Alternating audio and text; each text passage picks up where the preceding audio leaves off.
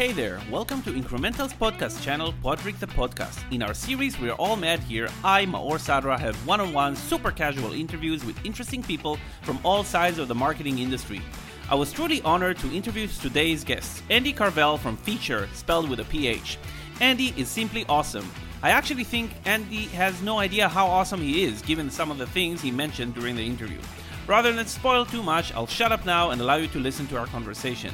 P.S. If you like our podcast, please subscribe. We do publish interviews weekly, and all of the interviews are just as casual as this one. We never really try to sell you anything. P.P.S. If anyone is interested in a 1989 Honda Accord with good mileage, ping me at maorshondas@gmail.com. Hello, Andy. Hi, Maor. Nice to see you again. Great to see you, and thanks for having me on the show. Yeah, and just realizing we could have done this in person. Like, you know, it's crazy. It's like sometimes, like 2 years on Zoom, and you forget that, like, oh, we could have done this in person. We're in the same city. That's right. We're both in Berlin, but yeah, it is crazy, like how we just kind of default to remote now in pretty much all cases. It's the same in my company. How about yourself? Do you like it, the remote, or you're one of those people who's like now 100% in office? Because you guys have a new office. We have an office in Koppelsadam in Berlin, but you know, and I'm there, you know, a couple of times a week. But I do a lot of stuff remote, as do a lot of the team. You know, folks are in and out as they please. Some people never come to the office. Some people are there every day. You know, and we don't enforce it. We don't have like a back to the office rule. Cool. Yeah. So Andy, let's start with kind of like a background. Give a lengthy background to yourself. And we are, I think we both agree, we are two dinosaurs. So go, feel free to go for it. Okay, all right. You asked for it, Maor.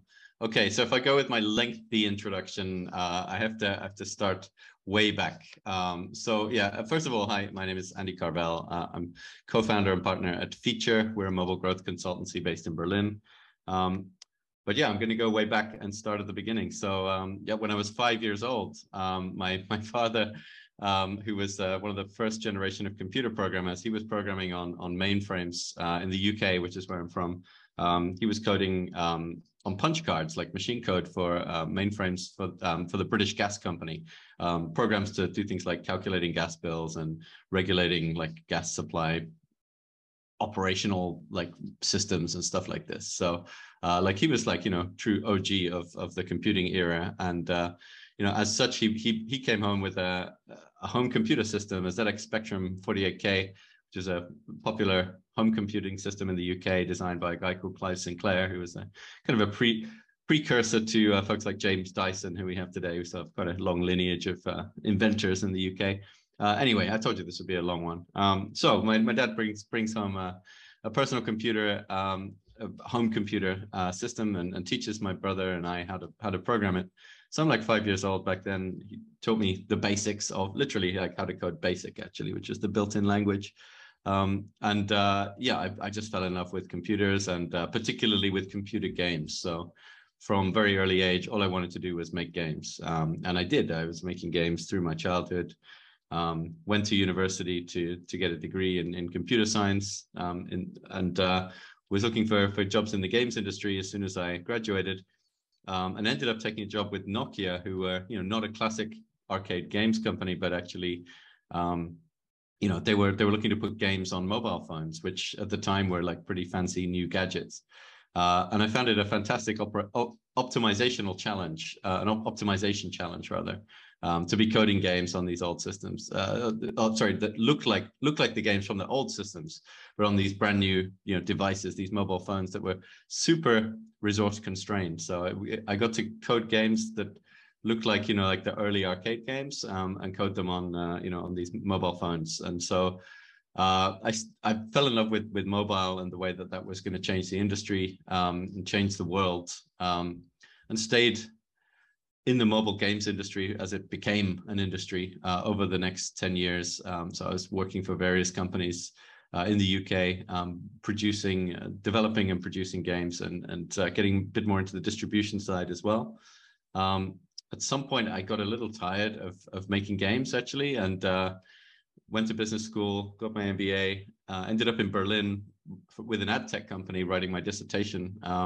Wrote my dissertation there. Decided to stay in Berlin because I love it here. Still love it after 12 years. This was 12 years ago. I told you this would be a long story. I'm getting to the end now. All good, all good. I'm enjoying.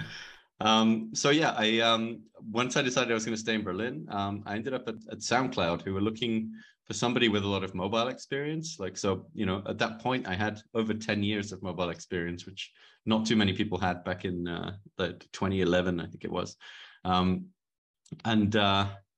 Yeah, they were looking to get some help from someone who knew a lot about mobile, because they could see a kind of a shift in their usage from web to mobile usage, but they had no real idea how to grow mobile apps. And so they brought me on to help them figure that out. And yeah, I stayed there 4.5 years, did some really fun stuff there. It's where I came up with this thing called the Mobile Growth Stack, which is like a framework, to help people understand how to grow a mobile app. It's also where I met my business partner, Moritz, who we left SoundCloud together to set up Feature, which we spell with a PH. Yeah, I guess that brings us up to the present day. That was 6 years ago, and since then I've been building Feature, and we're helping companies all around the world to grow their mobile apps and to apply the Mobile Growth Stack and other frameworks. So we're gonna get to Feature in a second. It's like, actually, so after that lengthy background, and thank you for that, what is the short elevator pitch for Feature? The very short version would be, we help apps grow. So yeah, a slightly longer version, we help apps grow by through data and systematic processes. So we typically work with B2C apps, tend to be slightly later stage apps and brands, brands that want to really succeed on mobile, that already have maybe a mobile presence, but they're looking to get a bit more systematic about mobile growth. We can help them. I felt even weird about when I wrote this question, like the phrasing, an elevator pitch, because it's quite incredible. I'm gonna touch on that again. It's like, so Feature is quite unique. I actually didn't know that you worked in like an ad tech company in the past as well, because Feature technically is within advertising technology, marketing technology, but I don't even think that you guys pitch. You're like, I don't know, you have, so I was looking at your website, you have a ton of awards. So something about Feature is very unique. So maybe, maybe going for the background a little bit, why did you start Feature? Great question. So yeah, I mean, I think, as I mentioned, back at SoundCloud, if we go back to 2014, I published this Mobile Growth Stack. I presented it at a conference at App Promotion Summit in Berlin, actually. And I published it on a blog post the same day. And by the evening of that day, that blog post had gone like pretty viral, certainly, more viral than anything else I ever posted. And it was getting picked up and circulated by like VCs in Silicon Valley and, a lot of techie companies, like all over the world, and a lot of folks who I, looked up to and respected, both in terms of companies and individuals, were, retweeting this, or, like it was pretty exciting. And it seemed like it really kind of touched, struck a chord with the industry, that people have been kind of looking for something to kind of get everyone on the same page, both, literally and figuratively, in terms of just how to approach mobile growth in a holistic way. So that inspired me, of course, to kind of keep working on the framework. I worked on it a bit with Moritz, who, I ended up setting up Feature with. But before we left SoundCloud, we released like another version of the Mobile Growth Stack, an update that also went super viral, and the blog post was super well read. And it was kind of at that point, this was like 2015, that we started to get requests from companies all around the world asking for, could we help them, with a bit of consultancy, help them figure out their mobile strategy, help them apply the Mobile Growth Stack. I asked my boss at work, like at SoundCloud, like, hey, like, this company wants me to go help them out. Like, do you mind if I take a day off and go talk to them? And he's like, no, sure. Like, you might learn something you can bring back here. So yeah, we did that. I went with Moritz on these engagements. We did two. We took 2 days off each time. We did these 2-day, very kind of condensed, pretty high pressure mobile growth audits, as we would then call them. Basically, we would go in and audit an app business, in basically one day, and then kind of present our results and have a discussion on the second day. So super accelerated, intense process. Using the mobile growth stack as a framework, and so during during basically through those two engagements, we learned a couple of things. First of all, we can do this, and the companies were really happy with the result. Secondly, we could charge money for it. I think we doubled the price on the second one, and they didn't even blink. So we're like, oh, okay, whoa, okay, we can make money with this. And so basically those two things, we got on really well. We were able to kind of prove the model, and we already had pull from the market. So really, I think at that point it became a no-brainer. Like, hey, we can make more doing this in 2 days than we make in a month's salary. There's not much risk here. We've got demand already. Let's go do this. There's clearly a lot of companies out there that want our help. So let's fulfill that need in the market. So That's cool. That was the impetus. Yeah. That's cool. And by the way, I guess you probably sometimes always shout out to your manager at SoundCloud that was like, yeah, fine, for sure. Yes. Thanks, Ewald, for that. Yeah. Because that's not super common. Now, again, going to like the question I mentioned earlier, what makes features so unique? So like you guys work with the company I love the most in the world. I think I mentioned this to you. I'm a Lego freak, not just a Lego fan. I have like an enormous collection of Lego, mainly ideas. Amazing. And we're talking about thousands of euros, actually, probably, again, 5 digits for sure. But ooh, I'm trying to think again if it's like upper level 5 digits or lower level, somewhere in the middle. Do you have the Millennium Falcon? I do have the Millennium Falcon as well. Awesome. Yeah. No, I have a crazy. So again, it's like, what makes Feature so unique that you're attracting not just, again, you're relatively a young company, okay? Mm-hmm. You're not like a 120-year-old agency that has like roots into, I don't know, Rothschild. Mm-hmm. You're relatively young, but you have mega big brands that typically wouldn't even consider working with a young agency.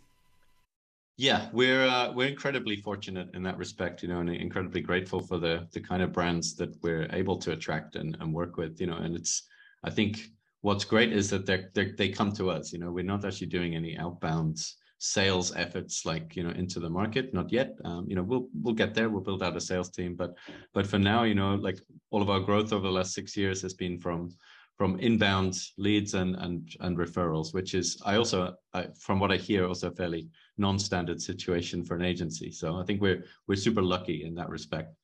What makes us unique? I would say a couple of things, but probably the first one, probably the most important thing is like neither Moritz nor I have any experience doing agency stuff like since before we started Feature. So like we're just making this up as we go along, right? And we don't know how it's supposed to be done in the agency. What I hear from at least some of our clients and prospects is that they find that very refreshing, that we're coming at it from a little bit of a different angle, maybe. We're coming at it from hopefully a very customer-centric perspective, because we've been there at, a mobile app publisher, and, we've been working on growth in-house, before we came out to do this. And we're essentially doing what we would do in-house at a company, but we're productizing that as a service, with a very strong emphasis on impact and measurability and data and all that good stuff. So to kind of come to the second point is like, we do really focus on impact, and we also really know the mobile space. I think that we've got our frameworks and whatever, I think we have a lot of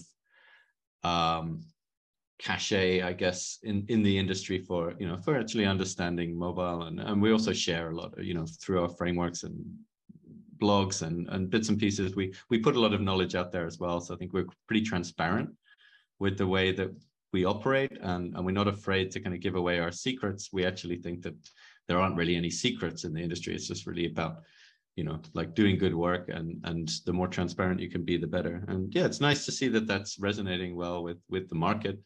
And actually Lego that you mentioned, that's a great example. We actually displaced a kind of more traditional digital agency for like, at least for the mobile side of things. I think they're still working with that agency on some of, like other digital marketing efforts, but they wanted to bring in like a pure play mobile expert. That's why they chose Feature. And so we were, very excited to win that. Cool. That's cool. And by the way, I will admit that I was very happy again as CEO for Incremental co-founder. Like when you guys added causal analysis or incrementality analysis to the stack this year, I showed it around to all investors. Look, okay, we're not the only ones that believe that this is like something that marketers should be thinking on. So that was very cool. Now, great. You mentioned you don't have outbound, and you might get it yet, and you're more than 100 people, right? Yeah, I think 136 as of today. Okay, yeah. So there's like there's one thing to like not have outbound up to 20, 30, 40 if we go like, but like this is quite impressive. And what I wanted to also ask you, and it's kind of related also to a question I do love asking other entrepreneurs. How did you trickle the original working culture you and Moritz had to the team? Yeah, great. Great question. I think it's, I think questions around culture are always interesting to me, company culture, because I think there are different schools of thought on how much a company or a management team or founders can really dictate and control the culture within a company. And I think I'm slightly more on the side of this kind of theory that actually it's not really something you can really control, at least not in a fine-grained way. I think the best that you can do is have a clear set of values that you kind of regularly demonstrate and espouse and maybe kind of communicate, particularly to the new starters. And we do all that stuff. We have our feature values and all of this kind of slightly corporate stuff. But I do think it's important to at least try to kind of change the culture and control the culture, I guess, in a way that you feel still is representative of your original vision. But quite frankly, like every new person who joins a team is going to contribute to that culture, and it's ultimately going to potentially modify that culture as well. And I think that's a good thing. We really celebrate diversity. I think we've got something like 40 different nationalities in that team of 136. I'm not afraid of the culture changing, actually. And neither do I feel the need to totally control it. But back to your question, which I think is more like, how did we, at least like in the early days, or maybe even now, how do we kind of transmit that kind of vision or feeling of like what kind of company we want to be? I mean, I think it's a lot to do with regular communication. I think it's to do with being really selective on the hiring side, and working particularly in the early days, but even now, Moritz and I are still involved in all of the kind of, particularly the senior hires and quite a lot of the others that we actually try to be in that hiring process, that we're bringing the right people into the team, because every new person in the team will affect the culture. And as I said, that's a positive thing, I think. I also make a point of meeting all of the new starters, and we do it in batches now every couple of weeks, where I kind of tell the story of like how we founded Feature and what we believe in and what's important and all that stuff. And I think it's really important to kind of keep repeating that stuff. I'm under no illusions that it suddenly magically creates a certain culture that we're completely in control of. And as I said, I don't mind that not being in control of that completely, but at least we're setting the tone. One thing, by the way, that I can so first of all, I extremely very much relate to your thoughts in regards to culture. It's not like a poster on the wall and everybody, this is what we put on the website and that's it. We don't live by that. And new people essentially have no say in. No, I completely agree with you that culture is a being and it gets formed by the people in it. I do also I have sensed something. So when I used to be at Uplift, we also had close to 40 nationalities. I think being so diversified as a company, it makes the dominant culture the company culture rather than whatever original cultures people come from. And there again, we're talking about working culture versus, let's say, life culture. And again, when you basically need to all think twice because most of us are speaking a second language, or we need to work harder at communication because we are 40-something nationalities, it has a big plus to the company culture, to sustaining a certain company culture. At least, I don't know, it's my opinion. I'd never considered that. That's a really interesting perspective, Maor. Yeah, and it's totally valid hypothesis. Yeah, I can totally believe it.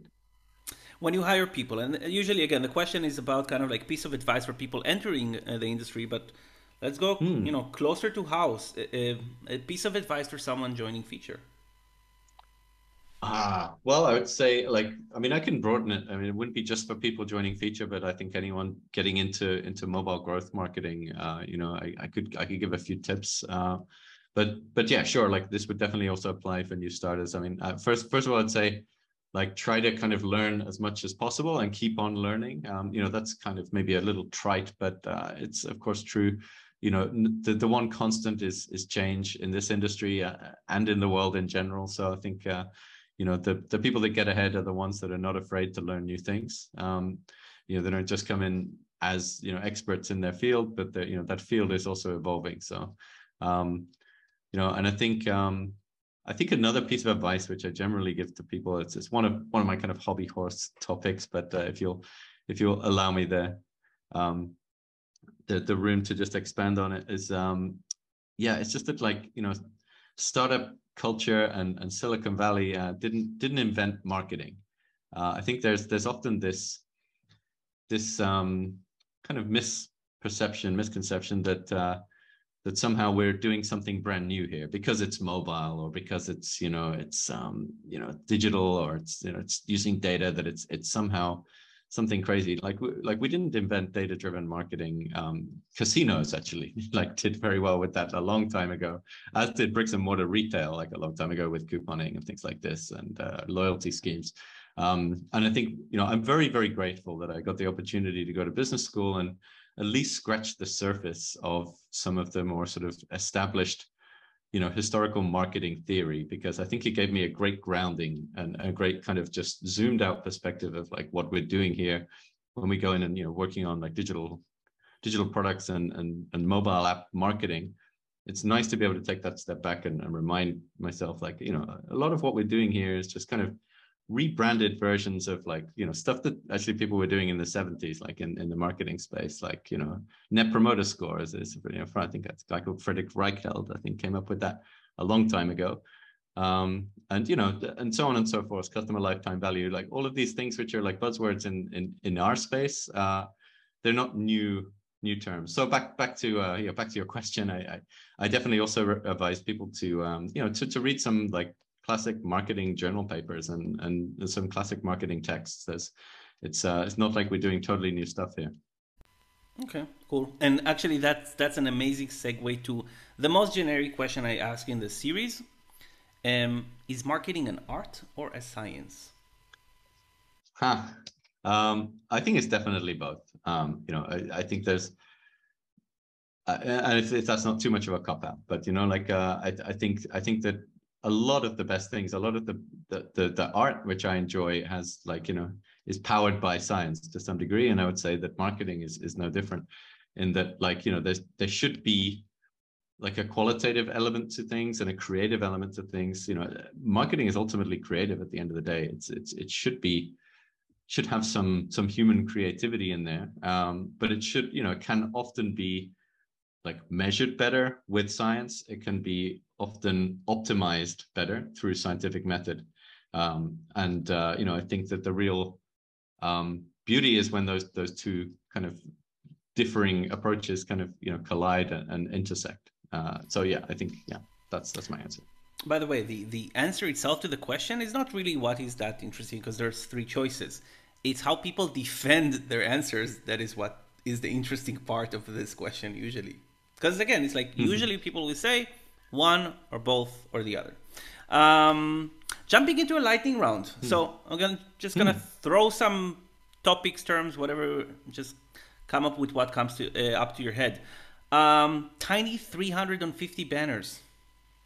Okay, can you just explain to me what you mean by that precisely? Yeah, so like a big chunk of mobile advertising for some reason Mm-hmm. has been these like footer tiny banners that are Ah, like, yeah, yeah. Yep. That you always kind of slip on with your thumb when you're trying to press yeah, on yeah, the button. Yep. fat thumb syndrome, I think. Yeah, I'm not a big fan.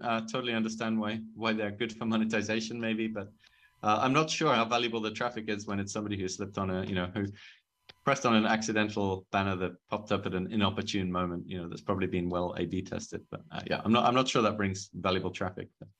Okay. Professional influencer marketing. I think it's necessary evil. I think it's here to stay. I do worry that like the traditional kind of regulation around advertising is well and truly screwed these days. You never really know what's an advert and what's not anymore.